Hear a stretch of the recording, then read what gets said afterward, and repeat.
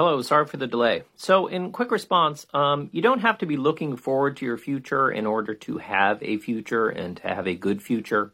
But if you read the Marquis paper, he does observe that one reason death is usually bad for people is that they are looking forward to things happening, and if they die, they will miss out on that.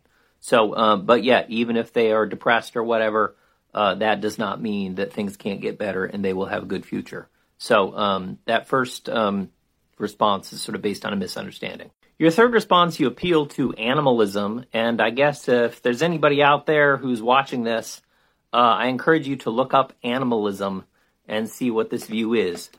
This is a view about what we are in our essence, how we exist over time, stuff like that, and it proposes that you and the organism that you inhabit, so to speak, not really, you and your organism are the same thing.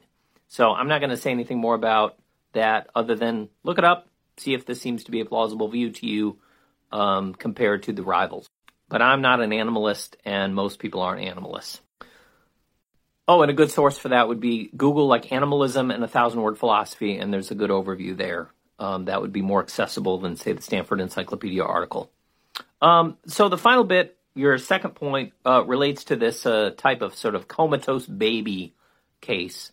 And the question is like, well, what if there was a baby who had never been conscious or that had never been conscious? Wouldn't it be wrong to kill that baby, even though the baby's never been conscious? And my quick response to this is that, well, you're kind of basically asking us to imagine an embryo that very much looks like a baby, because in terms of its like sort of like intrinsic properties, so to speak, or morally relevant properties, it's just the same as like an embryo. So what you say about an embryo, you should say about this never been conscious baby. And so this case doesn't really go anywhere. If you think killing embryos is like intrinsically wrong, inherently wrong, you're going to think killing this baby is wrong. This very unique baby, very uncommon baby, not like any normal baby. On the other hand, if you accept some sort of principle like, well, if you've never been conscious, you can't be made worse off. There's no subject that can take a turn for the worse. You're going to think the same thing about that. But you're also going to observe that, well, this baby is very different from an embryo or a fetus anyway. So whatever you think about it, nothing interesting follows.